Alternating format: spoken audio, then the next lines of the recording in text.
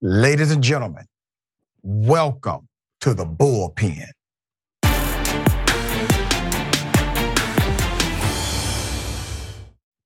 All right, he's back in the Bullpen today. We have Andrew Donaldson. Andrew Donaldson, editor of Ordinary Times, writer and host of the Heard Tell radio show. Conservative, yes. Common sense, intact.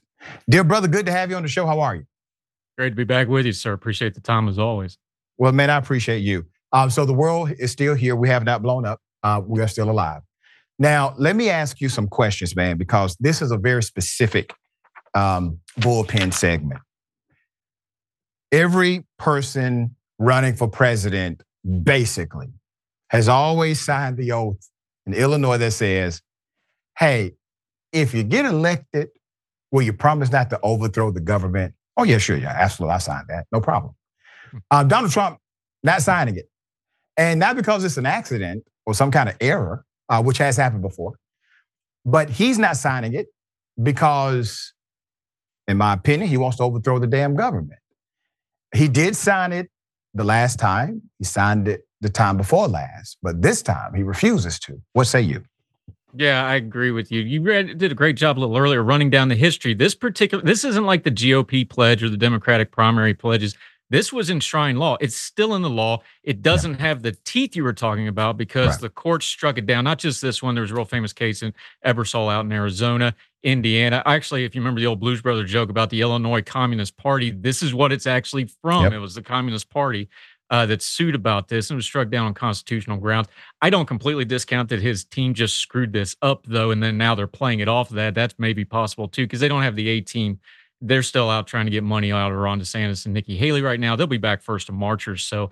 But yeah, they're going to play this up because it goes to that audience. If I may, this kind of ties into your last segment too. Those internet people, the really bad faith internet people, we know January 6th was kind of their high tide moment. They love that stuff. That's when they actually got to show up and come out of the woodwork. And we know from the 1,000+ court cases, there was a handful of those people that did some of the worst stuff. That all started in the online stuff.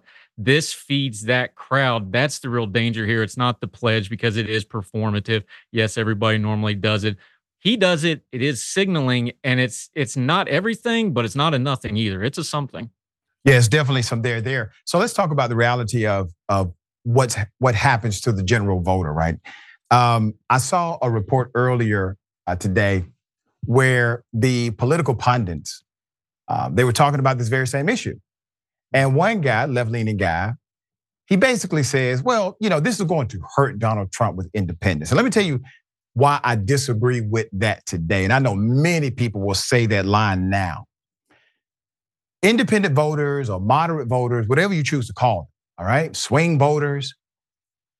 There was a time in American politics when people who self-identified as independent or moderate or swing voters, they were the majority. They were the majority. And you had a minority of those who would affiliate themselves specifically with one party. Obviously, that transformed over time. And then the partisanship became the majority, but the middle, the moderate, was still a significant voting bloc. And you had to carry that moderate vote, or at least you assumed you did. But then something happened. And this is where we are now.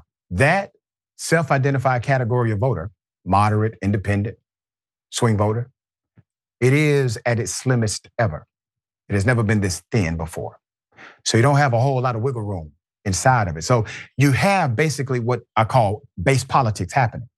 Whoever can get their base out can likely secure an election in America right now because of that thin sliver of independent voters that are still left. People have taken sides like they haven't before. It's more polarized than it historically has been. So I don't think this is a miscalculation by the campaign. Did they fumble it? Of course they did. Is it horrible messaging? Yeah, because they really didn't have a good message to respond. But was it unintentional? I don't think so. What say you to that? I think it's a natural inclination of these people to go to that. The people that remember, this is who Donald Trump had left. He had a lot of still mainstream GOP people in that 2016 campaign. That's why he won, frankly, because those people knew what they were doing on a campaign. I'm just talking nuts and bolts stuff, not ideology, how to run a campaign, how to do financing. Those people aren't there now. The people that are there now are mostly the true believers or the full bore grifters. That's who Yeah. he's got left. So their default is to go to this. What you just said is true. Pew Research does this every year. They do the kind of the ideological spectrum. And what's happened is exactly what you said. The edges have hardened, but what that has done is the middle, if I can explain it this way, it's a little bit broader in the middle where those moderates and independents, it's wider, but it's more shallow. It's not as deep. So those folks are really hard to pin down, especially on what they believe. So they tend to default to things like tribalism, like the evangelical vote that all of a sudden doesn't make sense to a lot of people traditionally, but they all flock to Trump. It's a lot of tribalism. It's a lot of identity politics, things like that. You can pick other groups as well. It's a good insight on what's really going on with things like this identity pledge, though, because instead of a policy like Social Security or something like this, or even like a foreign policy thing, or like we're going to balance the budget, things that in the 90s would have been really big hot plate stuff. This is now the boilerplate, this cultural stuff. This stuff that's wink, wink, nudge, nudge, say it without actually saying it. There's a lot of that going on here. That's how you fire up that very specific base. And it's a smaller base. It's a more fired up base. But that's the base they got to have. And that's why he has a floor of 35, 40%, whatever number you want to use. That's why it gives him a chance in these elections. That's also what drops his ceiling. The part you got to worry about is how low is that ceiling? Because if that ceiling's 47, 48%, now we got problems. Yeah, and as far as the Republican primary, I don't see any way that he gets defeated in the Republican primary because of the plurality rule. He has secured a significant voter base per state in a way that no one else can secure that voter base. You don't have people who are Trump people, like diehard Trump people, but they're also Nikki Haley people, possibly DeSantis people. His people are his people, right? And as long as you have so many people running, you're going to split the base for everybody else, and he consolidates his base, and he then wins based on that rule, because naturally in a Republican primary, you don't have to win 50% plus one.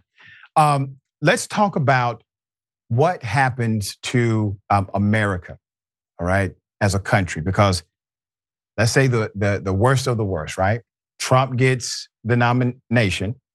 And I actually think there's this other part that's brewing, and that's his prosecution. He gets the nomination. He gets successfully prosecuted, meaning a jury finds him guilty. And by the way, dear brother, I do believe a jury will find him guilty because a grand jury, multiple grand juries, they have found him at least liable enough to sign affidavits swearing, saying, you need to go ahead and search this guy. You need to investigate him. You need to find more evidence, right? They signed those search warrants. So I do believe a jury can convict him and probably will convict him. And that sets up another problem. And that additional problem is, well, once you become a convicted felon, you cannot hold a position of public trust while you are under that sentence.